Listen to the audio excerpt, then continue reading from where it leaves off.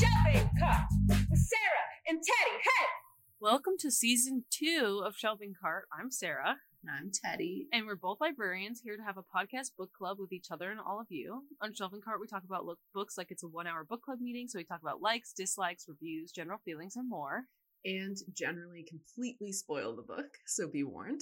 Season 2 of Shelving Cart is all about all things horror. Join us as we discuss 10 horror books from different genres or subgenres, times, authors, and styles. Today, we will be discussing the cult classic, House of Leaves, by Mark Z. Danielewski. As a disclaimer, we are not experts on this topic. There are people out there who are much more experts. All right, listen, this is, if you are a House of Leaves super fan, I feel like this episode of this podcast will probably make you really mad. Yeah. Because we are novices. All right. Yeah, we're dipping a toe in. Right. Yes.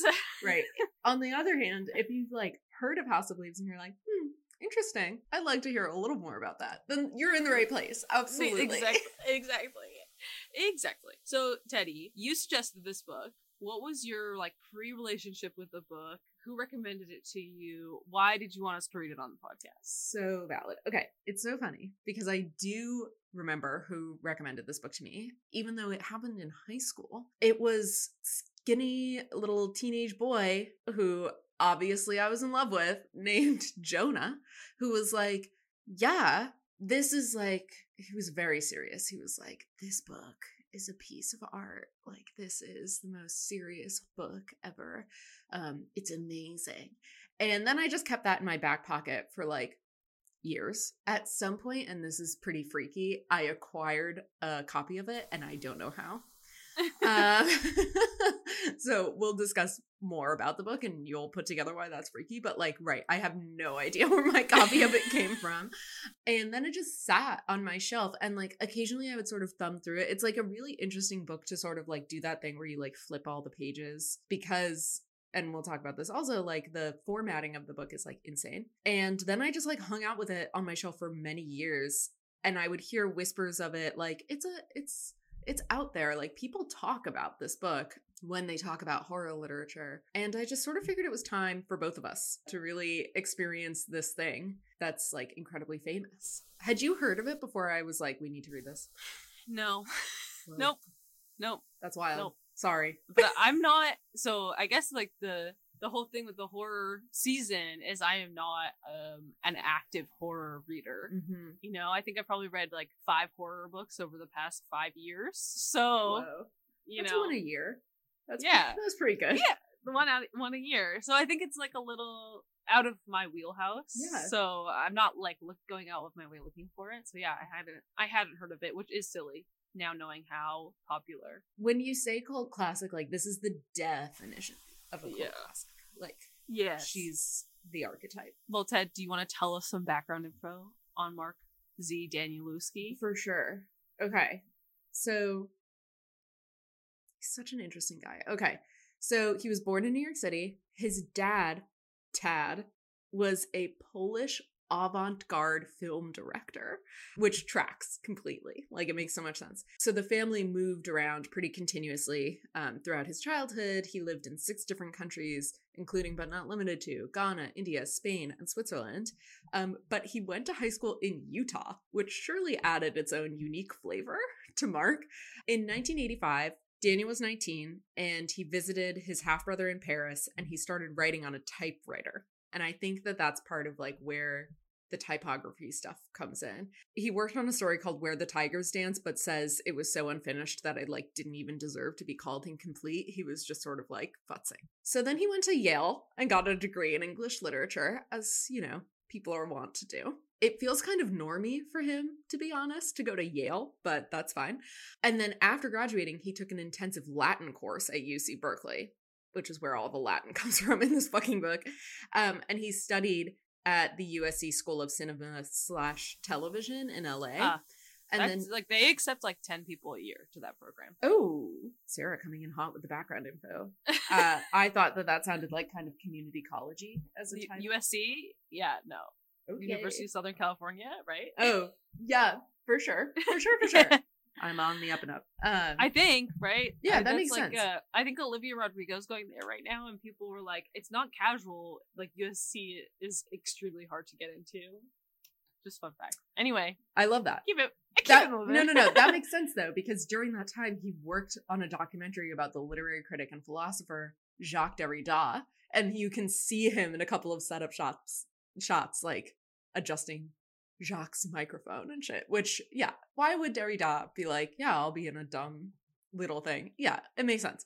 So in 1993, he graduated from there with his MFA, and his dad died, and he came up with the idea for House of Leaves. And by what I mean by that is that he came to this vision of a house that was bigger on the inside. That's what he had at that point. He was watching Doctor Who. Exactly. Well, okay, yes, we will talk about the TARDIS in relation to House of Leaves.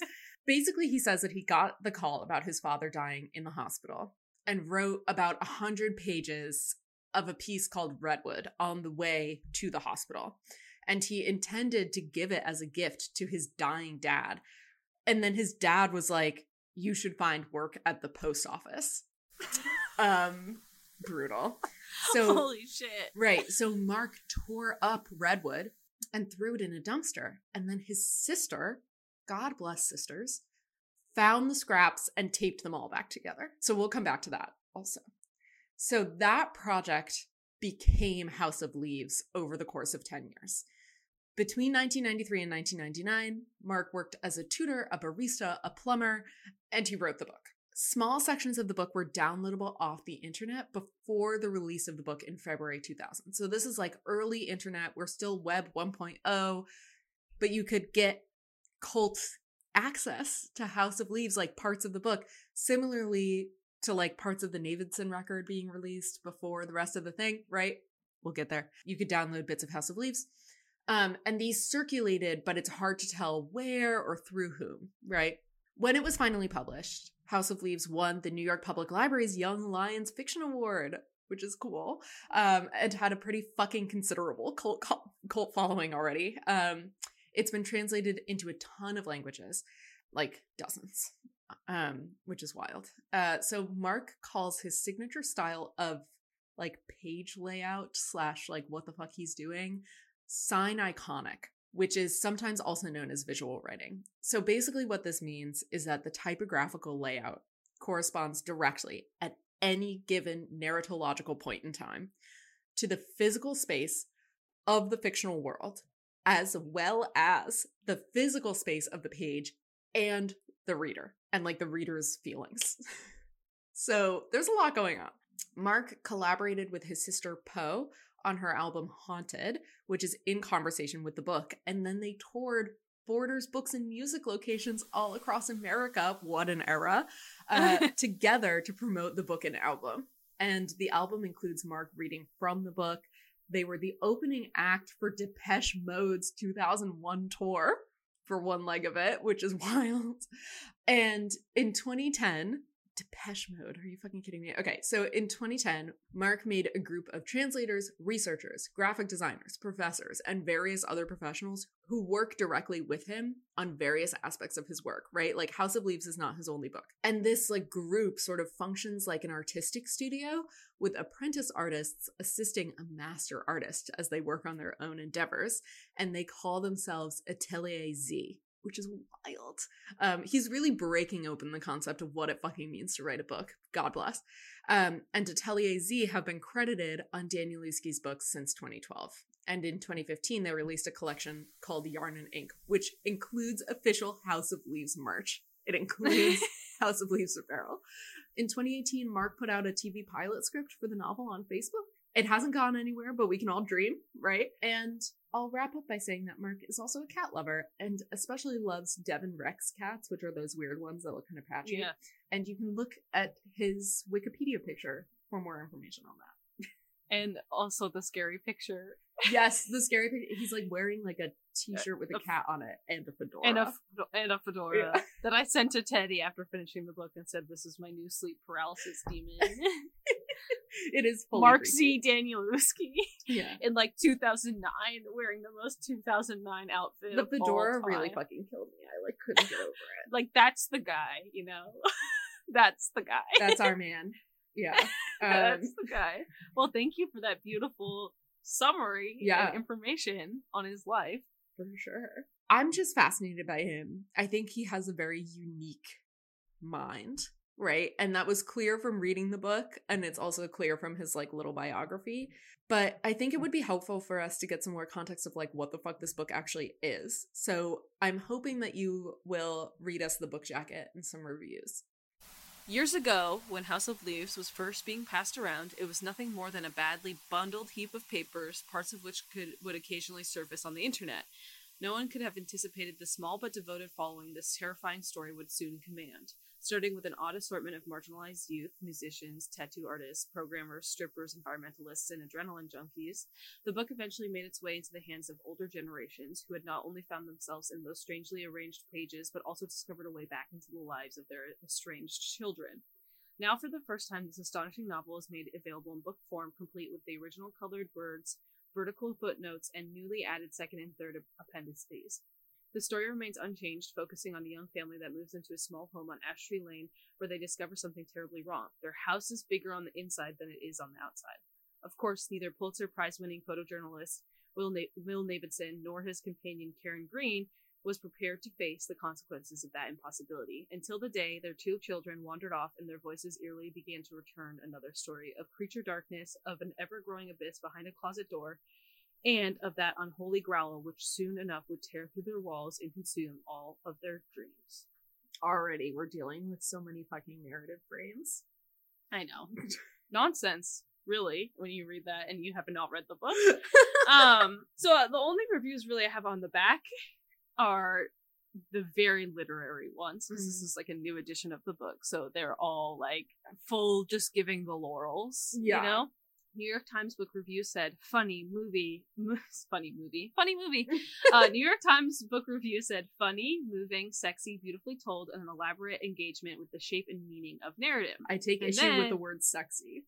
Yeah, I don't know about that. And then, you know, this one, the San Diego Union Tribune really had big words to say here. Like Melville's Moby Dick, Joyce's Ulysses, and Nabokov's Pale Fire, Danielewski's House of Leaves is grandly ambitious, multi-layered work that simply knocks your socks off with its vast scope, erudition, formal inventiveness, and sheer storytelling skills. Yoink. Yeah. Ulysses, really? Yes. That's bonk. And Moby Dick. And Moby Dick, right. So yeah, I mean, people like it. Yeah, I mean, like, I think it's one of those books that's pretty interesting. Some opening thoughts on horror as we, like, embark on our horror season. Nobody takes horror seriously, right? Like, it is often considered to be a schlock genre. I think that is changing, right? Both in, like, the film scene and in the book scene, right? I think similarly to sci-fi and fantasy in a lot of ways, which is interesting that this is sort of our follow-up season to our sci-fi and fantasy season. Like, horror really started as a schlock genre where you would get like mass market paperback schlock. It's so wild to me that House of Leaves somehow manages to appeal to both like creepy punks and skinny teenage boys and people who call it Moby Dick, Ulysses, and whatever the Nabokov book was, like White Fire or whatever. So it's interesting that it hits all of those places. Highbrow, lowbrow, you know, we're getting right into it. Do you want to hear some Goodreads reviews? Because let's hear what the fucking public had to say. As per usual, we will be checking in with Lucy Dacus. Lucy Dacus gave it 5 stars on Goodreads. It does have an average rating of 4.09, which... Yes, it's really high on Goodreads. That's very popular. It has like 135,000 ratings on Goodreads or something like that. Yeah, it's bonk. So it's doing very well. I will say that, like, people feel strongly about it, right? Like, most people gave it a 5-star review. Not a lot of people gave it a 1-star proportionally, but those people had a lot to talk about with it. We are going to talk about the framing and lore of this story probably kind of a lot in this episode, but one important thing to know before we get into like the Goodreads of it all is that one of the parts of the narrative frame that like serves the overall terror of this book is that it's like implied that you as the reader will become haunted by the book for reading it, one of the main characters sort of descends into madness as the result of interacting with this book on a daily basis. And like the implication is that like if you start making notes, if you start tracking shit, like beware, you're close to being haunted, right? So this 5-star review comes from Jake, who says, I was an RA my junior year and senior years of college, and one year I had a good friend of mine living in the building, and upon one of her visits to my room, I put House of Leaves in her hand, telling her that she should read it. A couple of days later, I was in my room, awake at some unholy hour, and there's a knock at my door. And as an RA, this is rather an unsettling experience. On the other side of the door could be a drug overdose, suicide attempt, food poisoning, or any other host of problems that we're warned about as RAs. So I sort of tentatively open the door, and I'm relieved to find that it is not some horrific medical emergency, but simply my friend.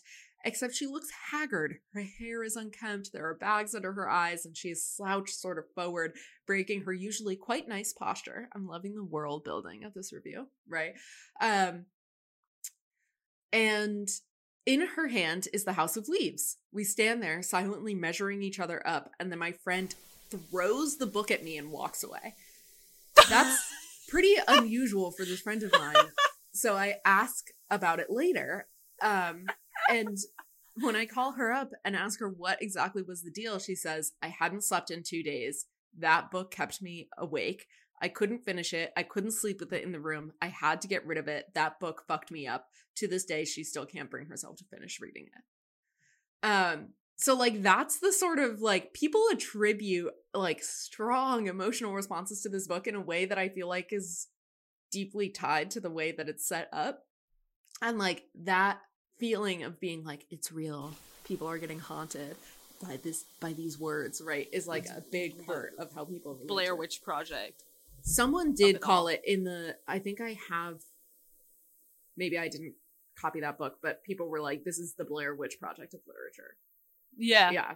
And it kind of is, right? Like, we can get into that too. Yeah, definitely. I have to circle around to a funny Blair Witch Project story for you that I have. Okay, great. I also have a funny Blair Witch Project story, so we can really get into it. Yeah. So Will Wheaton, who's an author, he's famous, I think. Yeah. He's the actor. Oh no, maybe. I don't know. He's famous and he's an author, but he might also be an actor. It's spelled W-I-L Wheaton. Yes, that he is in Star Trek. Oh right. Okay, so Will Wheaton. Yes, and he's also a writer. Perfect. Will wrote a review, also 5 stars, that says, it makes you work and what you get out of it depends largely on how much work you're willing to do, which I think is fair. Let's get into the 1-star reviews. Sarah Brown, also an author, she wrote toe-curlingly embarrassing teenage stories, love letters, and bad poetry. Gave it 1 star, and she said, totally infuriating. It made me feel dumb, bored, and annoyed all at once. If I wanted that, I'd date my first boyfriend again. So that was good. Pop off, Sarah. And then Anonymous also wrote a 1-star review that said, I was never scared but rather annoyed.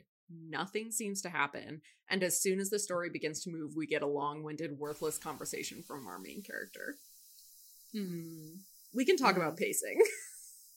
Yeah, we'll we have to. I'm not listen, I disagree with the 1-star, but I'm not mad about that particular critique. And then I figured it would be good to throw in like somebody who felt middling about it.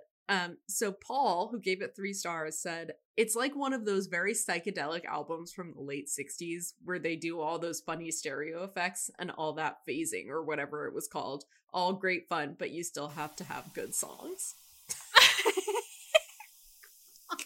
That's kind of a sick burn, Paul. It is, which is, it's funny because this is so, to me, this book is like so post. Like, I don't know how to explain it. Like post-hardcore, post-modernism, it's like very much, it's the 90s. Yeah. Everything is post something. Yeah. You know? Yeah. Everything is post something. Oh my God. Like that's a, I kind of, yeah, it's like post-punk, yeah. Yes. Oh my God. Incredible. Actually. Including the Depeche Mode opening on stage for them. Yeah. Yeah. Well, Mark Danielewski reads chapters of the book, Right. and his sister plays good music. Oh boy. Fabulous. Okay, so should we like set up what the fuck this book is? Yes. I wrote down the frame story to explain it, assuming all things are face value. Like, assuming that the information that you're being given is honest. The story of House of Leaves, in the smallest summary of all time, is that our main character, Johnny Truant, finds a manuscript for a book written by a man named Zampano. And Zampano's book is about the Navidson record, a documentary film where Will Navidson, his brother, a group of explorers, etc., go into the liminal space of a mysterious, never-ending hallway that spawns inside of Will Navidson's home. We are theoretically reading the academic analysis of the Navidson record with notes, footnotes from Zampano himself, Johnny, and then mysterious editors of the book that are adding their stories in. So Johnny's, especially, we get like very long stories that are like the parallel story to the Navidson record story itself. And then a crucial part of the story is that we have additional letters from Johnny's mother while she is institutionalized that the editors added it. They like So included that's like it in the appendix. to basically be like, hey, if you don't believe anything this Johnny guy has to say, check out what was wrong with his mom. Like, that's what the footnote basically said. Right. So that's like assuming all things are face value. Now, this is not a book where things are face value, For sure. but that is like the frame of it all. And then the additional frame that you mentioned, Teddy, where it's also like, and you will get haunted by this. So there's a lot of fourth wall breaks where you are part of the story too. I would like to take a brief to discuss the bones of how the book is fucking set up. Because it's like, depending on like how you're feeling and what kind of reader you are, you might be like, fuck you, this is try hard shit. Or you might be like, oh my god, Sarah, I saw that face. We're getting into it. I can tell already. Okay, so you might be like, fuck you, this is try hard shit. Or you might be like, oh my god, this is a work of artistic genius. So, Yeah. we're on two different sides of this debate, and we can tell based on what our eyeballs are doing. So, basically, right, like, this book was really interesting for me because I fucking hate reading theory. I have friends who are like, I love to read The Queer Art of Failure. And I'm like, like, I can't be doing that. Like, thank you. Yeah. And this book is set up, like, Zampano's notes are, you know, pronunciation to be determined, right? Are, like, the notes, his writing is essentially a film critique. Like, it's like an academic journal. It's film theory. It's formatted like an academic journal article. You do kind of have, but that's also where you get the meat of the story about what happens in this fucking house. So, like, you have to, like, sort of sift through, like, academic jargon. Yeah, you have to read a whole chapter about echoes. The echo chapter fucking got me, but it was slow reading and it was insane, and I was, like, really annoyed, and I complained to somebody about it, and then they were like, yeah, that's the hardest part to get through. But then it came back in a lot of important ways, so it was good to read, but it's a pain. Yeah. It's a slog. Parts of it are film theory slog that you just sort of have to get through. There was a chapter at the end that was worse. I forget what it was. That was also just about some sort of... Oh, the chapter... We'll get into it. The chapter about the made-up theories about why Will goes back to the house was way worse than the Echo chapter. The dream analysis chapter fucking sucked. I was really not into that. But, right, it's the theory part. So, like any academic journal, right, there are footnotes. The footnotes are basically just, like, a totally interdisciplinary approach to, like, film analysis, right? Like, there are all these footnotes for, like, things about literature and things about like the general like psychology of space and like whatever the fuck. But there are also like random footnotes that don't make sense.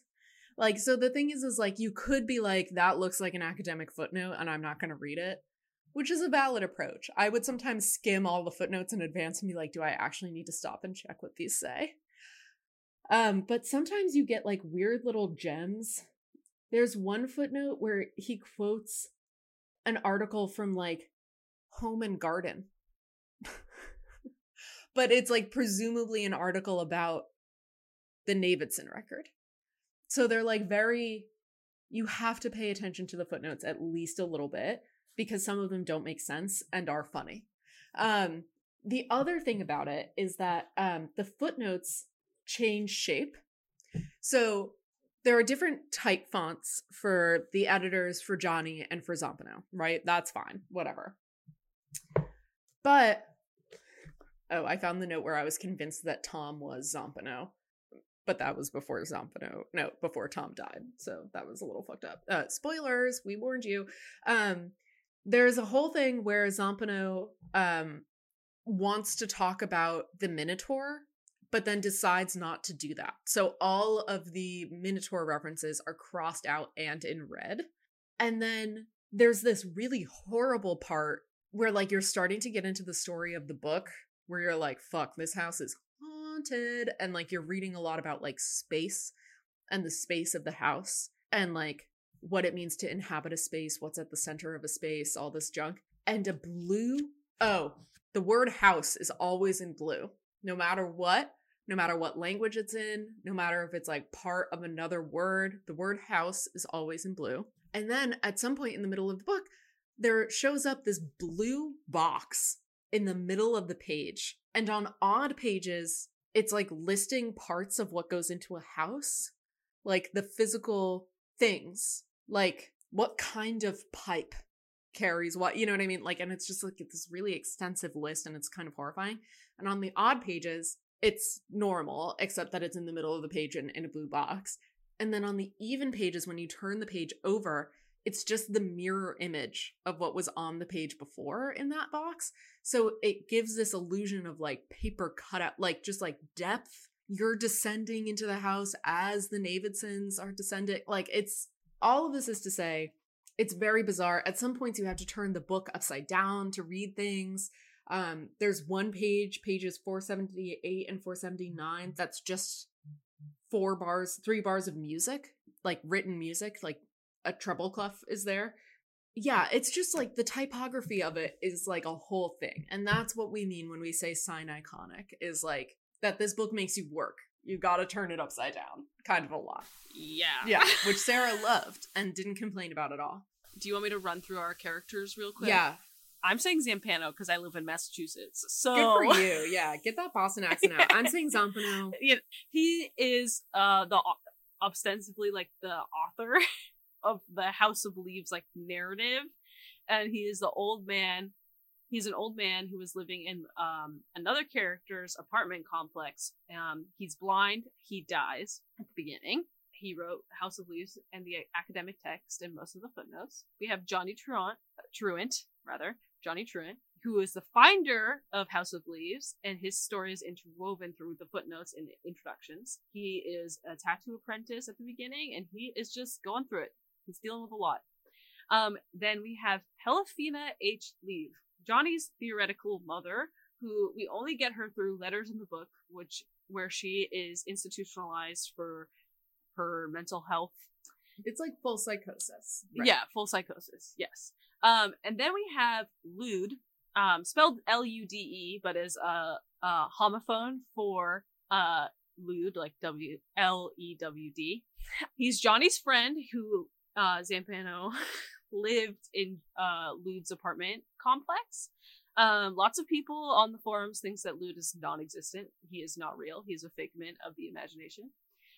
He just pops up a lot trying to get Johnny out of the house to go do drugs, basically, and hook up with ladies. And then we have the Davidsons. We have Will Davidson. They're not married, right? Not until the end. His not married partner, Karen Green, and their kids. Will is a Pulitzer Prize winning photojournalist who took a fictionalized version of a very famous photo and won the Pulitzer Prize for a picture of a Sudanese girl starving, and instead of feeding her, she dies right after the picture is taken. The Davidsons, they move into a house where the inside is bigger than the outside. A mysterious closet appears, and then a dark black hallway appears in their home. Karen does not like the exploration because the reason they moved into this house is to get peace and quiet and time together, Will and Karen, in the first time. But the hallway and the exploration basically causes that separation anyway. We get Tom Davidson, Will's fraternal twin brother. He's from Lowell, Mass, but he comes to help his brother out with the whole situation. In a true Lowell, Massachusetts contractor attitude, too. He's yes, exactly. He deals with all of his fear via humor. I love Tom. He's a king. He's an icon. I loved him. Anytime Tom was on the page, I was like, I'm into it. For sure. Shout out to Tom, my Massachusetts king. And then we have Billy Reston, who's like basically a professional explorer. He's a professor. He has done other explorations with Will before. They're friends. Part of Billy is that he's also a wheelchair user. So like in the exploration, the wheelchair is very much a part of it.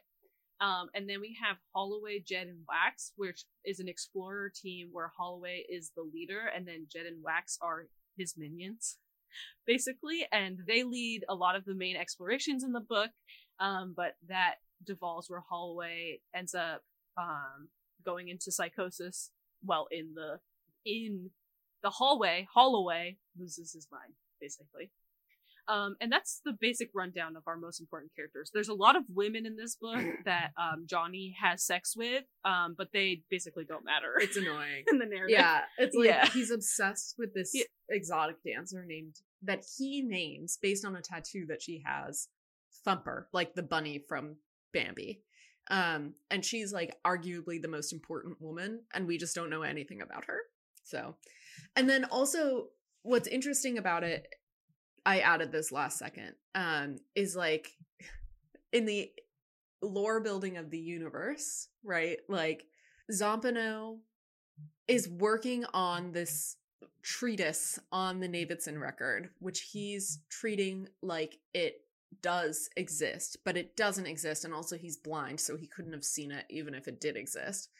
And then we get all of these like random interviews that either Zampano does or Karen Green does with famous people, including like Stephen King, Ayn Rand, like just these random people that have shit to say about the Anne Rice. Yes, about maybe I mean Anne Rice and not Ayn Rand. Yeah, I think so. It's all the same to me. Okay. I think you have to redact that. But like they show up all the time as like interviewees or whatever, and it's like, so they just sort of show up, but like the thing is like they're all fictionalized, and you know that, but like maybe they're not. Like it's just this whole thing. So also there's like this real connection through characters that you've heard of appearing in this text as like literary critics or like commentators or like people who have verified and engaged with the existence of the Davidson record. So as you might expect, this book hit the internet quite hard, right? Like people have so much to say about House of Leaves. It sorry, I'm looking at Sarah's notes. Sarah, would you like to share the thing that you have about the construction of the book? Oh, yes. The book itself, the front cover is 1/4 of an inch shorter than the rest of the book. So, like, if you were trying to use, like, the book jacket as your bookmark, it does not work because it's too short. Yes.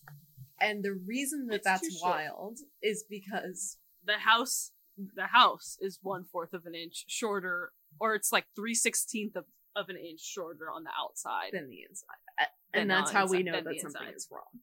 So, like, Yes. the actual construction of the book is luring with you. Like, the whole thing. So, yeah, we took a look at, like, what people are fucking saying about House of Leaves on the internet, because people have a lot to say.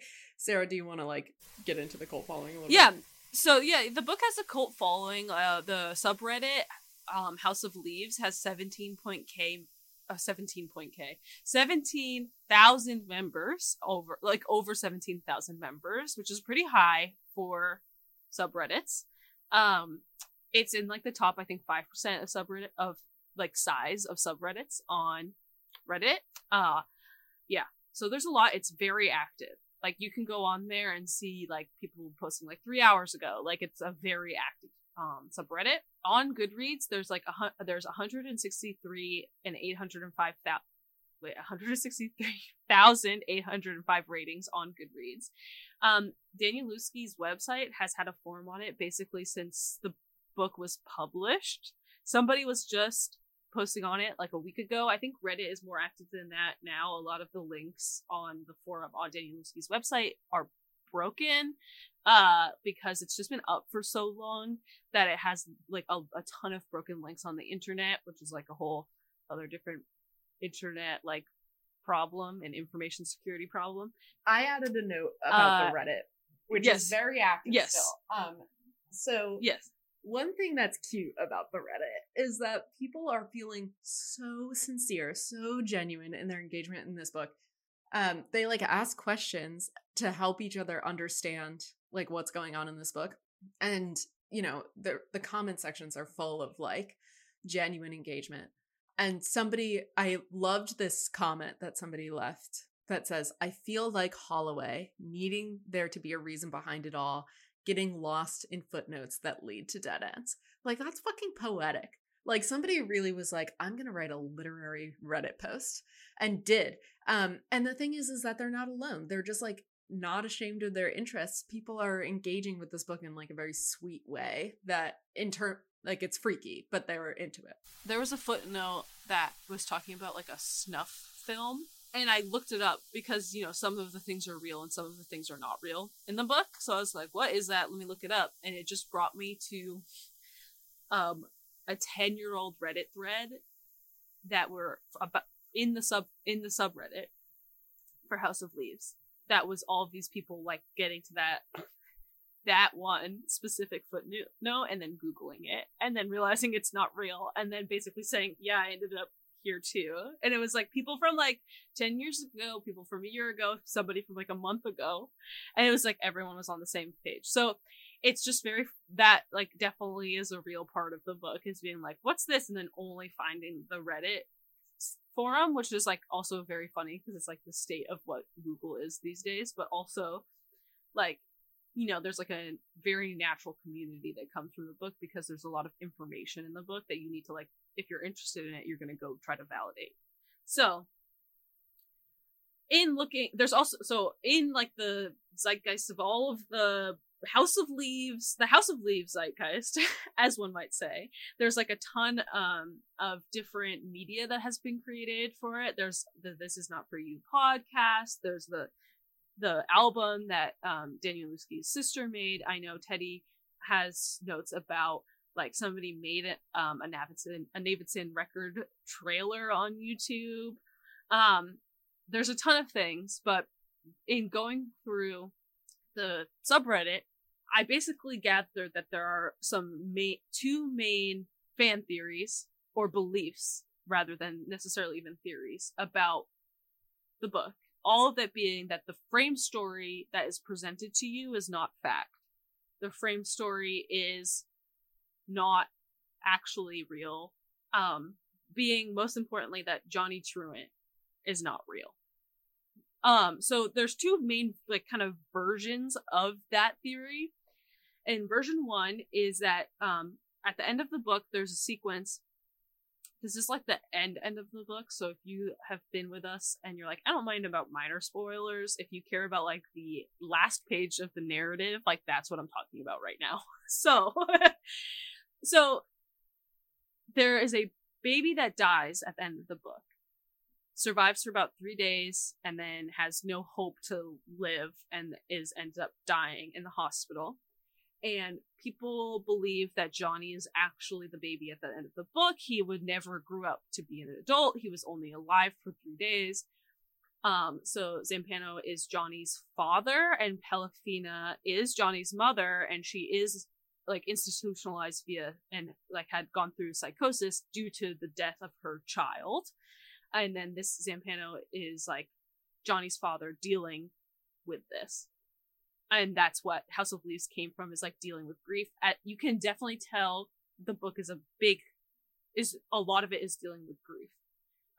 If you go beyond the like complicated frames and everything, it's a book about grief, to me at least, is how I read it. So Zampano wrote the book completely, including Johnny's commentary. Also, to go back to the grief thing, we do know that Danielewski started writing it after the death of his father. So, and there's a lot of signs pointing towards that. The main evidence for this theory, though, is that Pelafina in her letters never actually remembers visits with Johnny. She never really can remember that. He's never like really real in her letters. The unreality of the whole book is also part of it. Like that fact that people hadn't heard of the Navidson record, but then there's like these fake letters about it. It's like within the frame story is also the disbelief of the actual Navidson record, right? Then somebody on Reddit said, as one of these evidence points are from Reddit. These are not my evidence points. These are from Reddit users. Johnny has sex basically only with people who help Zampano with the book, perhaps indicating that Zampano can only invent like these women in his mind when writing the book, you know? My questions about this theory, my personal questions then, would the letters to the editors be completely made up? Are the editors completely made up by Zampano? What about Johnny's father's death described by Pelafina?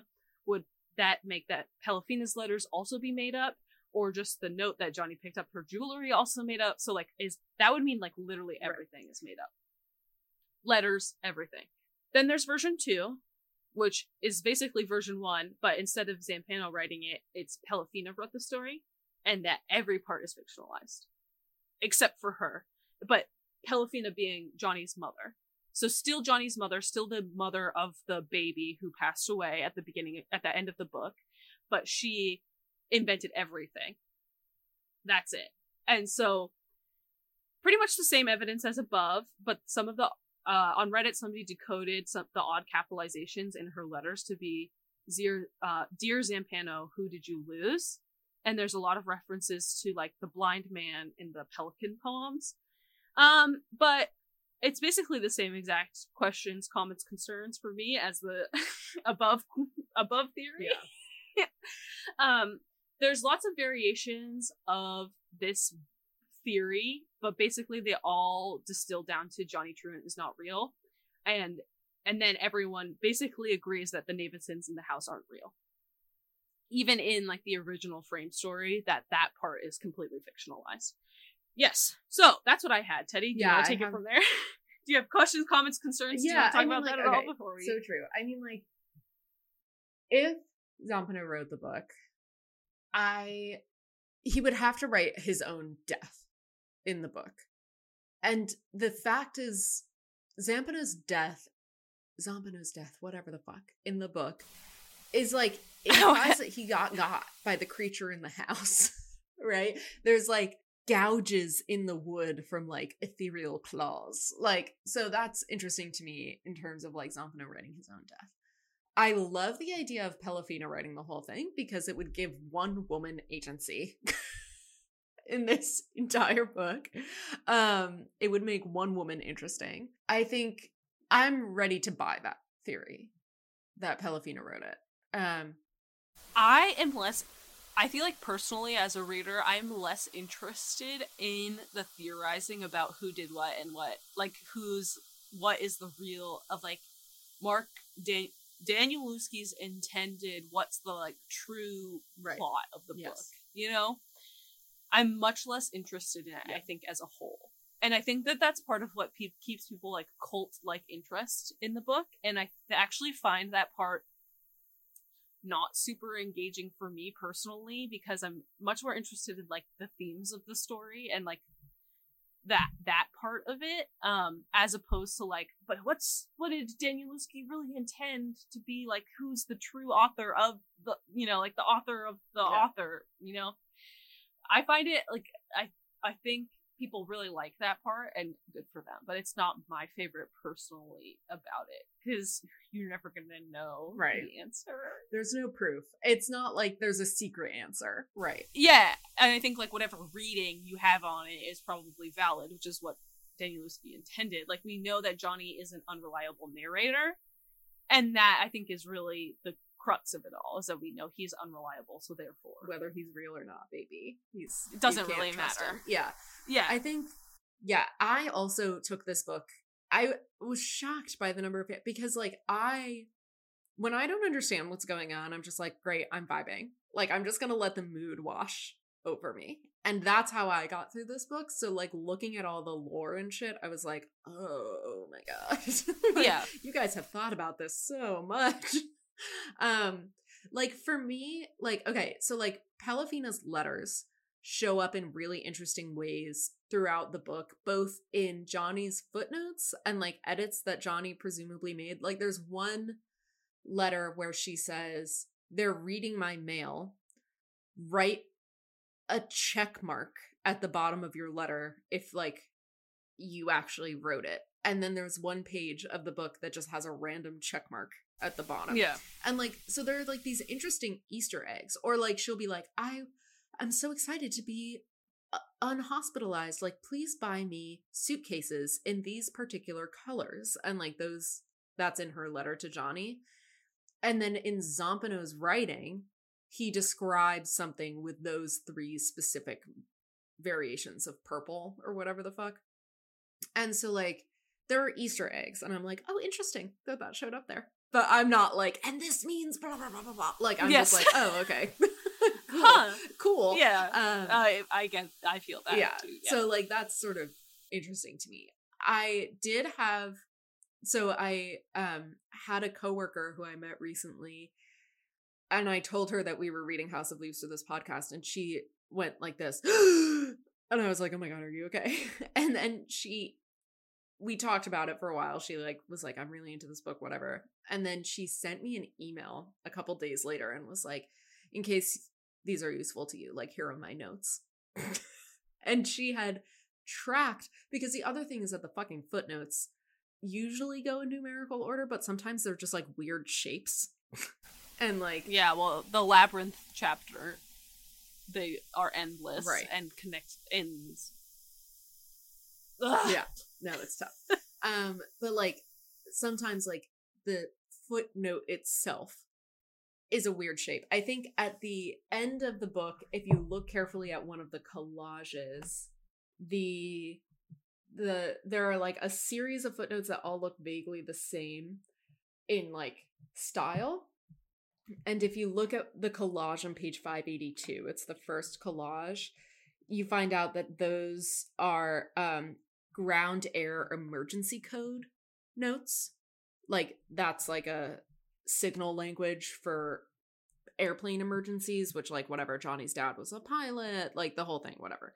But then there are also just all these random symbols, and she had like tracked where those symbols appear throughout the book and like sent me like her notes on. It was just so interesting. Like, people really get into like the math of the book, you know what I mean? And I just like was not like, that wasn't the point for me, but I also like really respect that I was like, okay, sick. Like, I think I'm just much more interested in the parallel story of like the Davidson record, it's and Johnny, like, and them, those things going together. Sure.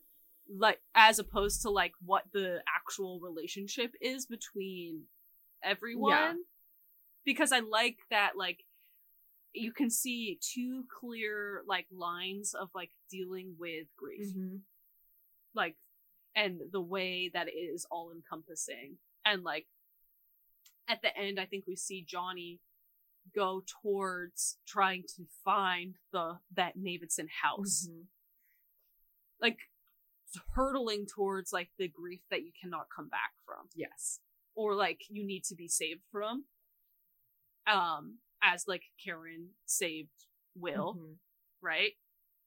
And I am just much more interested in that as he falls into kind of his own psychosis or his own grief and like can't get back from it, and then going and trying to find the house and actually like turning around and being like, I can't find this, I can't do this. And I find that much more interesting, and like the interesting aspects of like when you're going through something, any heavy emotion, and you find a story that speaks to you about that thing, how you can't let it go.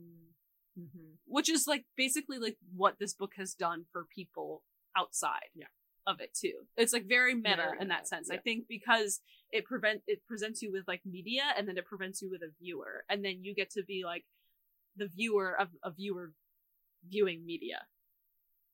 But yeah, I like that so much. I just like that more. Like I like that concept more than anything else. Yeah, no, I'm with you. And I think I think that that's also like how I experienced this book, in terms of like I was just gonna let it wash over me, and I also walked away with like a thing about grief. I think it's maybe hard for me to like connect with it that much because like checking my privilege, like I don't think I've ever experienced a grief like that. And so like for me, I'm a little like it's theoretical for me in a really interesting way. But what's interesting is that Mark has you covered if grief is theory to you, because the whole book is fucking theory, and like there's that sort of mask on it. It's true. I think I too have not experienced like a great loss in my life, but I think that it probably the reason it resonates especially with teenagers.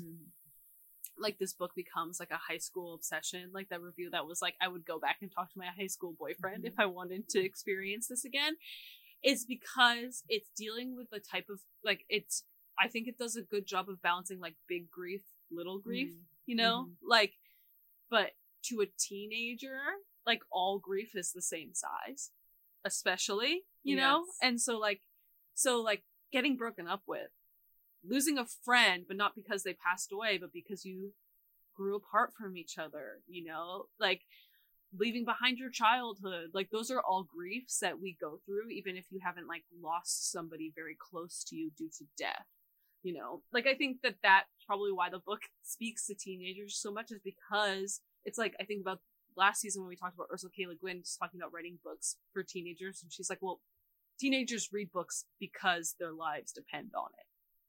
And that's what it gives me, that vibe to it. Wow, that's so beautiful and smart. I cannot believe that you just said when you're a teenager, all griefs are the same size.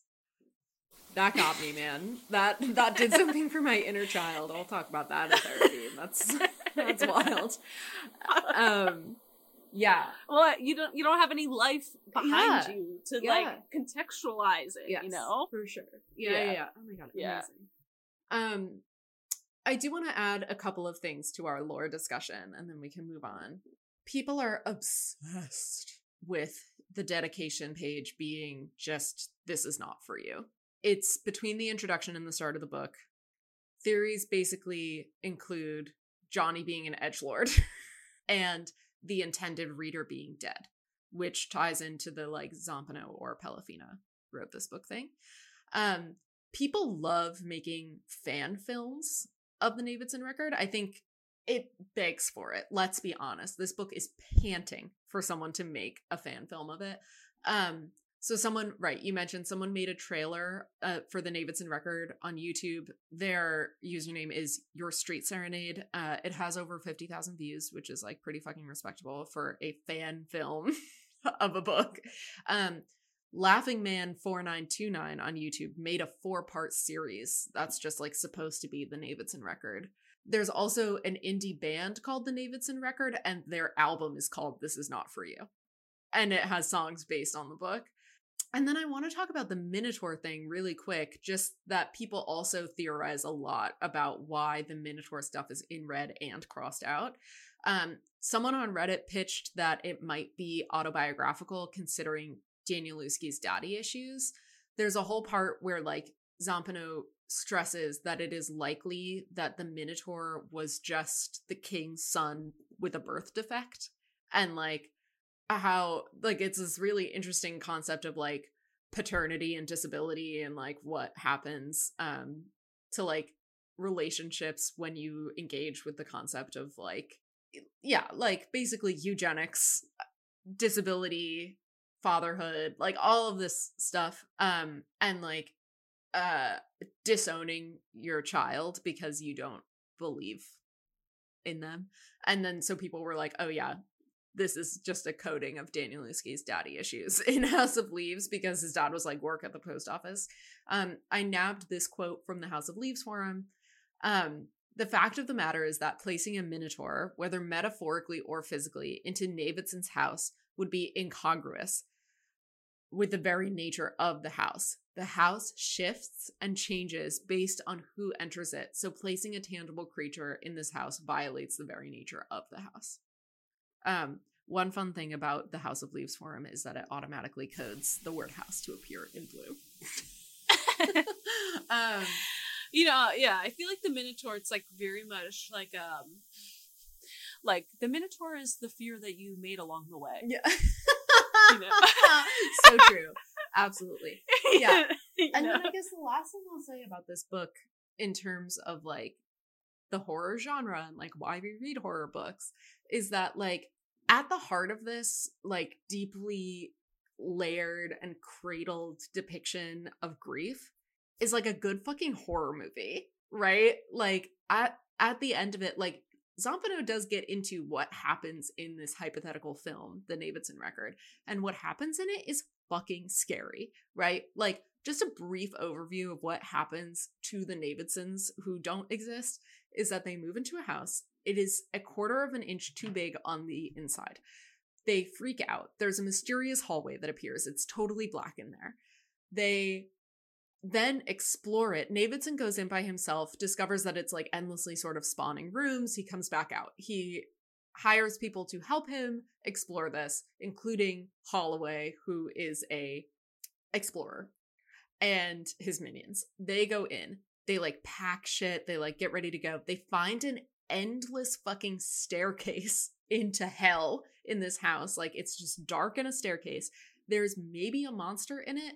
But the thing is like, is it a creature? Is it just the house making noise? We never really like fully encounter the creature. Is the creature madness? Like all of this stuff. Holloway goes crazy and kills people. And then Karen has this like deep fear of like dark enclosed spaces. And at the end of the book, she has to face her fear to rescue her husband.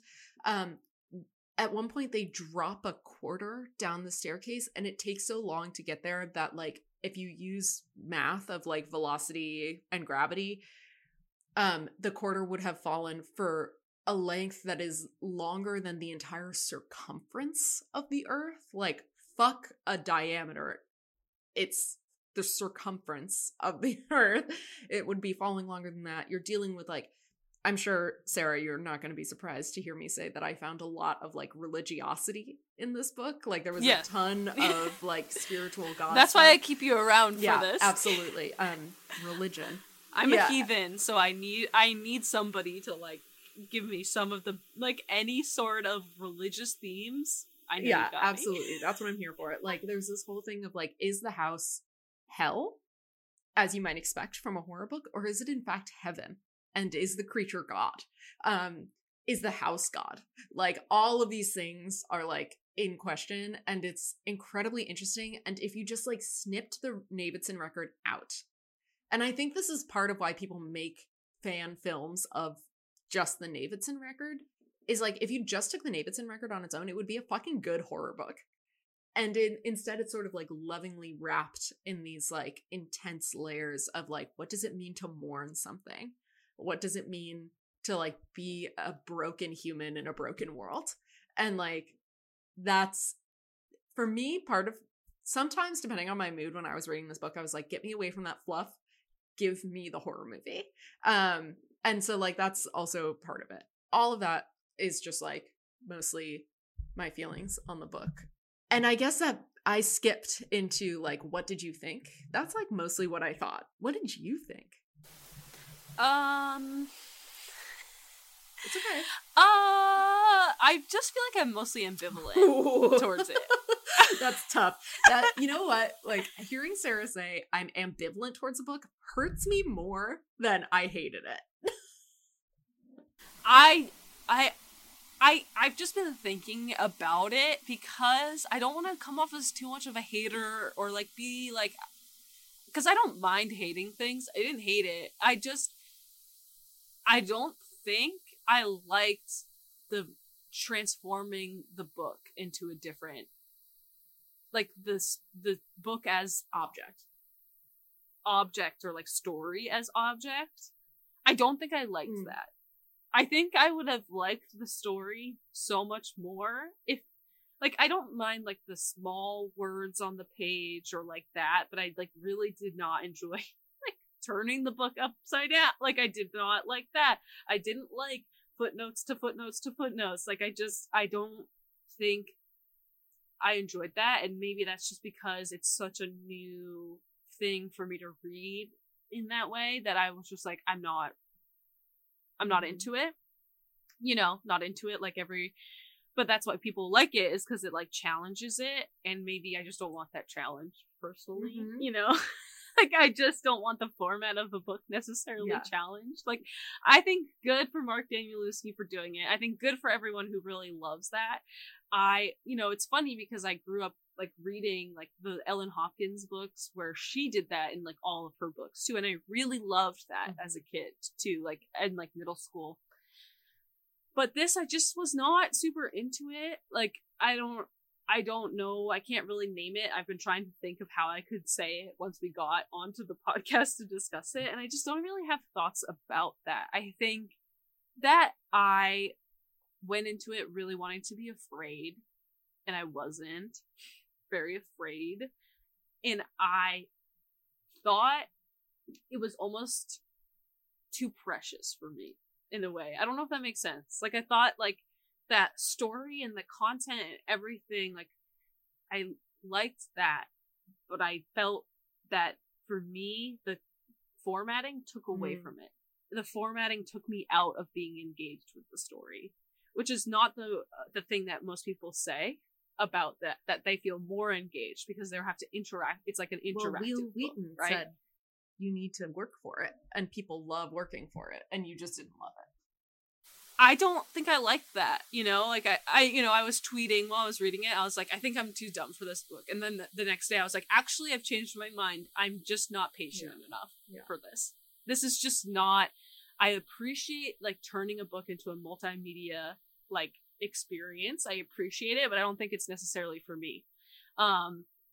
And I don't know, like, I don't like feeling closed off about it, you know, like it's just not necessarily, I think, for me at the end of the day. And I still can't really name why I didn't like it, but I think mostly it just made me feel disengaged with the actual, like, I really like reading books and like the emotional elements of it, and I think that took me out of it because I was like turning the book upside down and like turning it sideways, where I was like, I just want to sit in the book, you know, I want to just be in here and let it wash over me, which is how I read. Recliner. So right, yeah, absolutely. You know, so I don't know, I felt kind of ambivalent about that. Like, some of the stuff was just too precious for me, like the labyrinth where I'm like getting ping-ponged across like never ending footnotes, and I'm like, I get it, I'm in the labyrinth right now, but can I read the story now? Right, yeah. Can I read the book? You know, Point like, can made. I read the book? Yeah. Like, that's what I felt a lot of the time. I was like, just let me have the story. Let me read. Like, I'm like a sponge for a narrative. And it's not even like the frames or anything. So, I don't know. I kind of feel ambivalent. Like, I love the theories on feelings of grief, but I also understand that 1-star review that was like, if I wanted to deal with this, I would talk to my high school ex-boyfriend, you know? Like, I don't know. So that's my messy way of saying I don't know how I feel about it. I see its value. I understand why people appreciate it, but it's not that's not even me hedging. Yeah. It's just like, it is what it is. You know? I think what's interesting to me is like there were moments that I definitely felt like that. Like when I talked about like looking at the footnotes in advance to be like, do I actually need to stop reading the thing that's interesting me to go and look at you. Like, that was a pain. I didn't enjoy it. But there were definitely some moments of sign iconography that I was like, this is working for me. Okay, so a good example of this is the footnote in a blue box, right? So it's that one that we were talking about earlier that like mirror images itself on the next page. So the word house is always in blue. We're talking about spatial stuff, the science of space, the philosophy of space when this happens. And we have already started descending the staircase. And so the first page that blue box shows up with the footnote in it, I named it. I named it the house note. Instead of a footnote, I was like, oh, this is the house note, because the house is containing this footnote, and that's what that blue box denotes. Then I flipped the page, and I saw the mirror image thing, and said, haha, oh fuck. I wrote it at the top of the page. I was like, haha, oh fuck. Like, this is intense. And then, it keeps going for a couple pages, and I wrote again at the top of another page. This is the other thing, is that this book is set up so you can write notes in them in the margins. Like it's ready to go. And I wrote, house notes denote depth, contain what the house lacks. You feel like you're ascending or descending that fucking staircase. And so like there were moments that I was like, wow, this sign iconography is like really getting me. And like I feel it. And then there were other moments that I was like, leave me the fuck alone. What happened to Tom? Yeah. Yeah. No, definitely. I think like I really the ones with where the words like are doing it more, I think that I liked. Like when they're going down into the stairs and it's like the words are like down, like falling down the page. Like I like that. I'm like, okay, I'm ready for that, But the boxes and the mirrored and I'm like, okay, let's go. Let's move it along. Yeah, it's like it's too precious for me. I'm like, I get it. Okay, so we're gonna introduce a new segment if you're ready. Yes, I am. I'm ready. Did this book make Sarah scared at night? No. Okay. And so great. The first night I was reading it like a little because I read like the first like 20 pages and then went to sleep, and it was Johnny being like, this book is gonna kill you, basically, at the beginning. And that I was like, ooh, like that setup got me a little spooked. Yeah.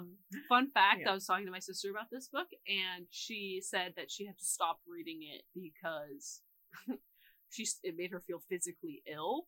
Oh my god. And I was like, what? Right. Like that's such a different experience from yours. I know. I was like, huh? I was like, yeah, I didn't love it because a lot of the time I was bored and not afraid. So no, it did not scare me at nighttime. It did make me mad at nighttime when I was very politely trying to read next to Sam while he's asleep, and I'm like throwing the book, trying to turn it around and stuff. So, right. Yeah. Annoyed at night, but not scared. So the reason why I think this is our great new segment is because I think my ultimate problem with horror books is I don't get that afraid of them. And then I'm like, well, what was the point? So we have to just see if I'm afraid at nighttime. That is like my gauge as to whether the horror elements did their job for me. Okay, yeah. Perfect. Anything else to say about House of the Leaves? No, I don't think so. Great. Me neither. Okay. What are you reading now? So I am reading, on a completely different note, I am reading Martin Scorsese, A Journey by Mary Pat Kelly. Go off, queen. What are you reading right now? Oh boy. This is embarrassing. I'm reading Iron Flame, which is the sequel to Fourth Wing. I've been hearing that people are not really liking the second one. It's horny, I'll tell you that much. It's sexuel, which is Sarah's favorite, as we all know. I don't care. I don't care if it's sexy. I have room for one good bad book series in my life, and it's A Court of Thorns and Roses. Yeah. So it's filled. It's filled up. Yeah. My slot has also been filled by Fourth Wing. I'm an unabashed fan. I'm not even gonna pretend that I'm ashamed. It is what it is, you know. It's like every once in a while you need a Mary Sue to get you through the cold, lonely nights. Yeah. That's what I've got. I also just finished a book that was serious literature called The Venomous Lumpsucker, and that book slapped, but Sarah would hate it because it's about climate change and it doesn't provide any answers. So it's all over. I don't need to feel itchy. No, you're good. Let's prevent itchiness.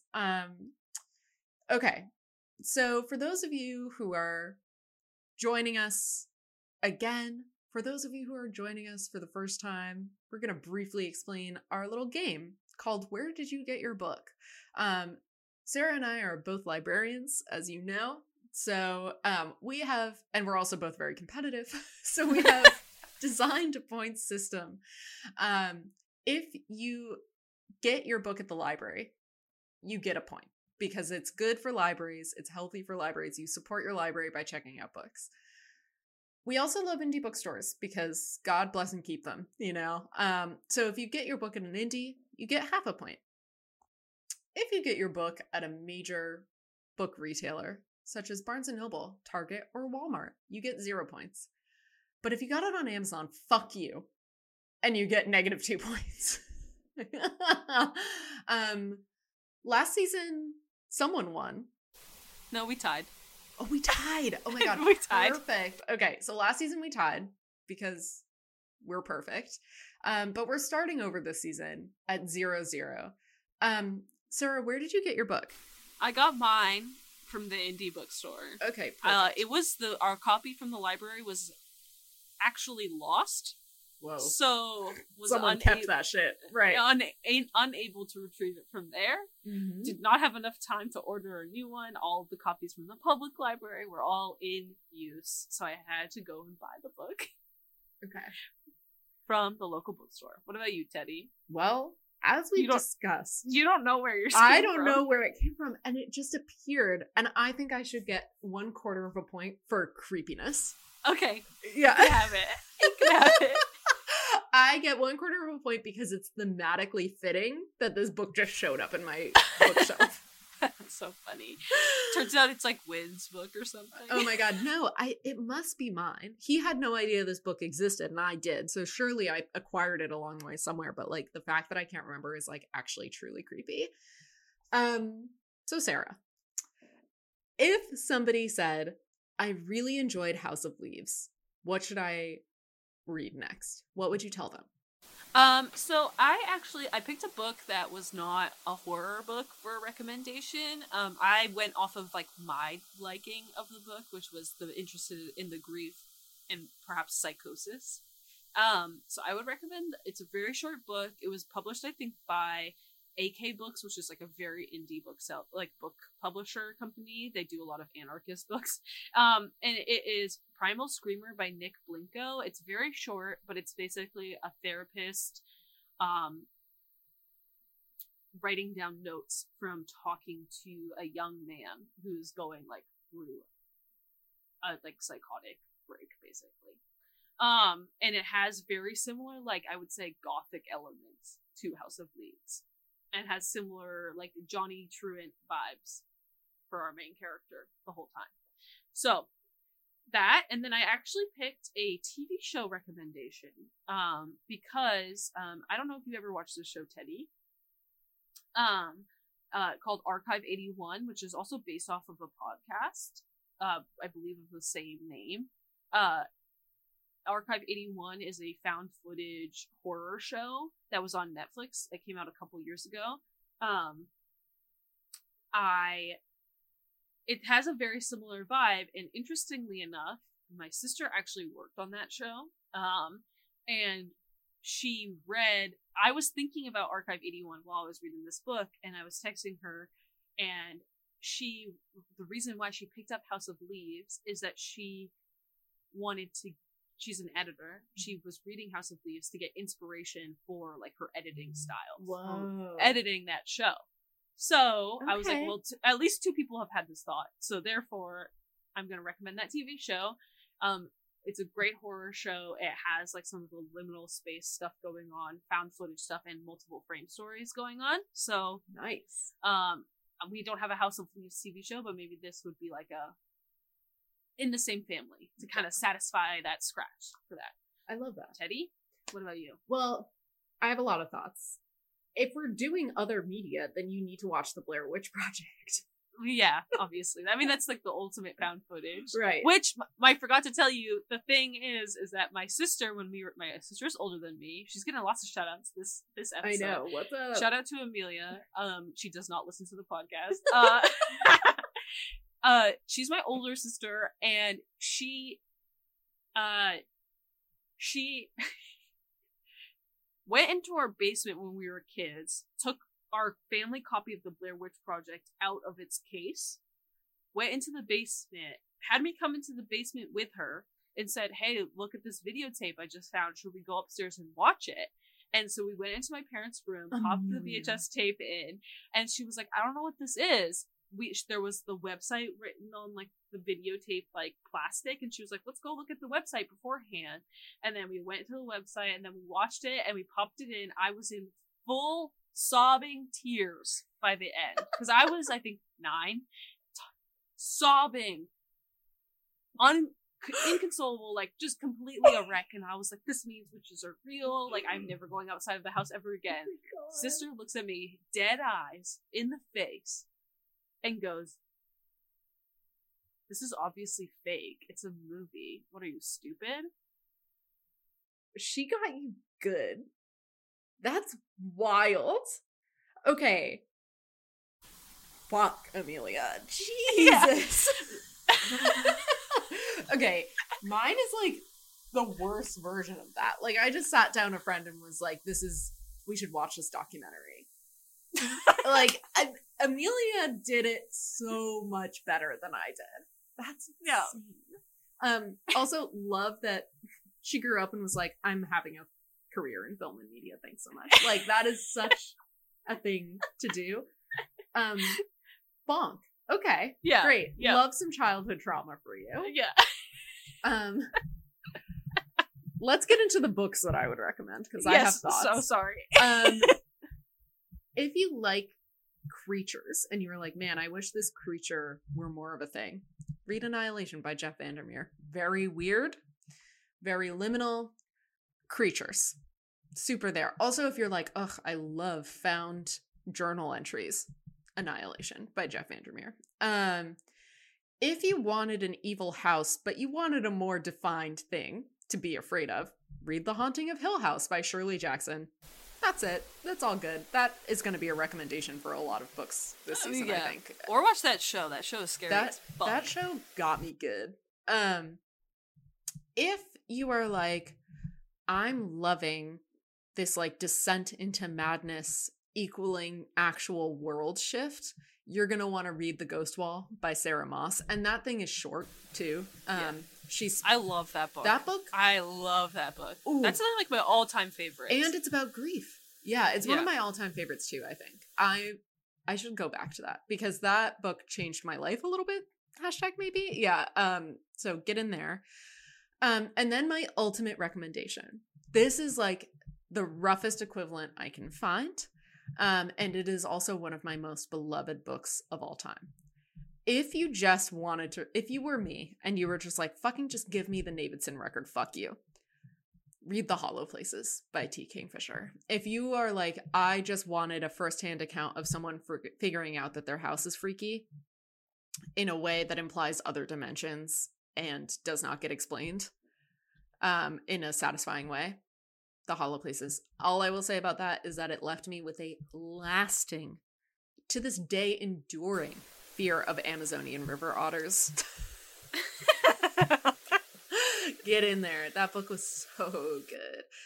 I've never read it. Like, T. Kingfisher, I think, is like becoming a name in horror these days. But that was an early work, and I've never read anything by them that like got me in the same way. Got. Well, we'll see later this season. Oh my god, that's so true. Right, we are reading T. Kingfisher later this season as well. But The Hollow Places rocked my socks. So those are all my recommendations. That's all I got. Great. Okay, well, in 2 weeks, we will be reading Nothing But Blackened Teeth by Cassandra Khaw for our next book. That book is, I think, under 150 pages, much different than the 700-page House of Leaves. So in 2 weeks, we'll be reading that. So please join us for that episode. And on social media, you can find us at shelvingcart on Instagram, Twitter, YouTube, Tumblr, and TikTok. And our email is shelvingcart@gmail.com. Okay. Thanks for listening. Thank you. Bye. Bye. 1, 2, 3, 4. Shelving cart. Shelving cart. Shelving cart. With Sarah and Teddy. Shelving cart. Shelving cart. Shelving cart. With Sarah and Teddy. Head. Thank you for listening to Shelving Cart. Shelving Cart was created, written, and recorded by Sarah and Teddy, edited by Sarah, and the theme music is by Kate Gardine. If you enjoyed listening to our podcast, please rate and review us on any of your podcast listening apps. We greatly appreciate it.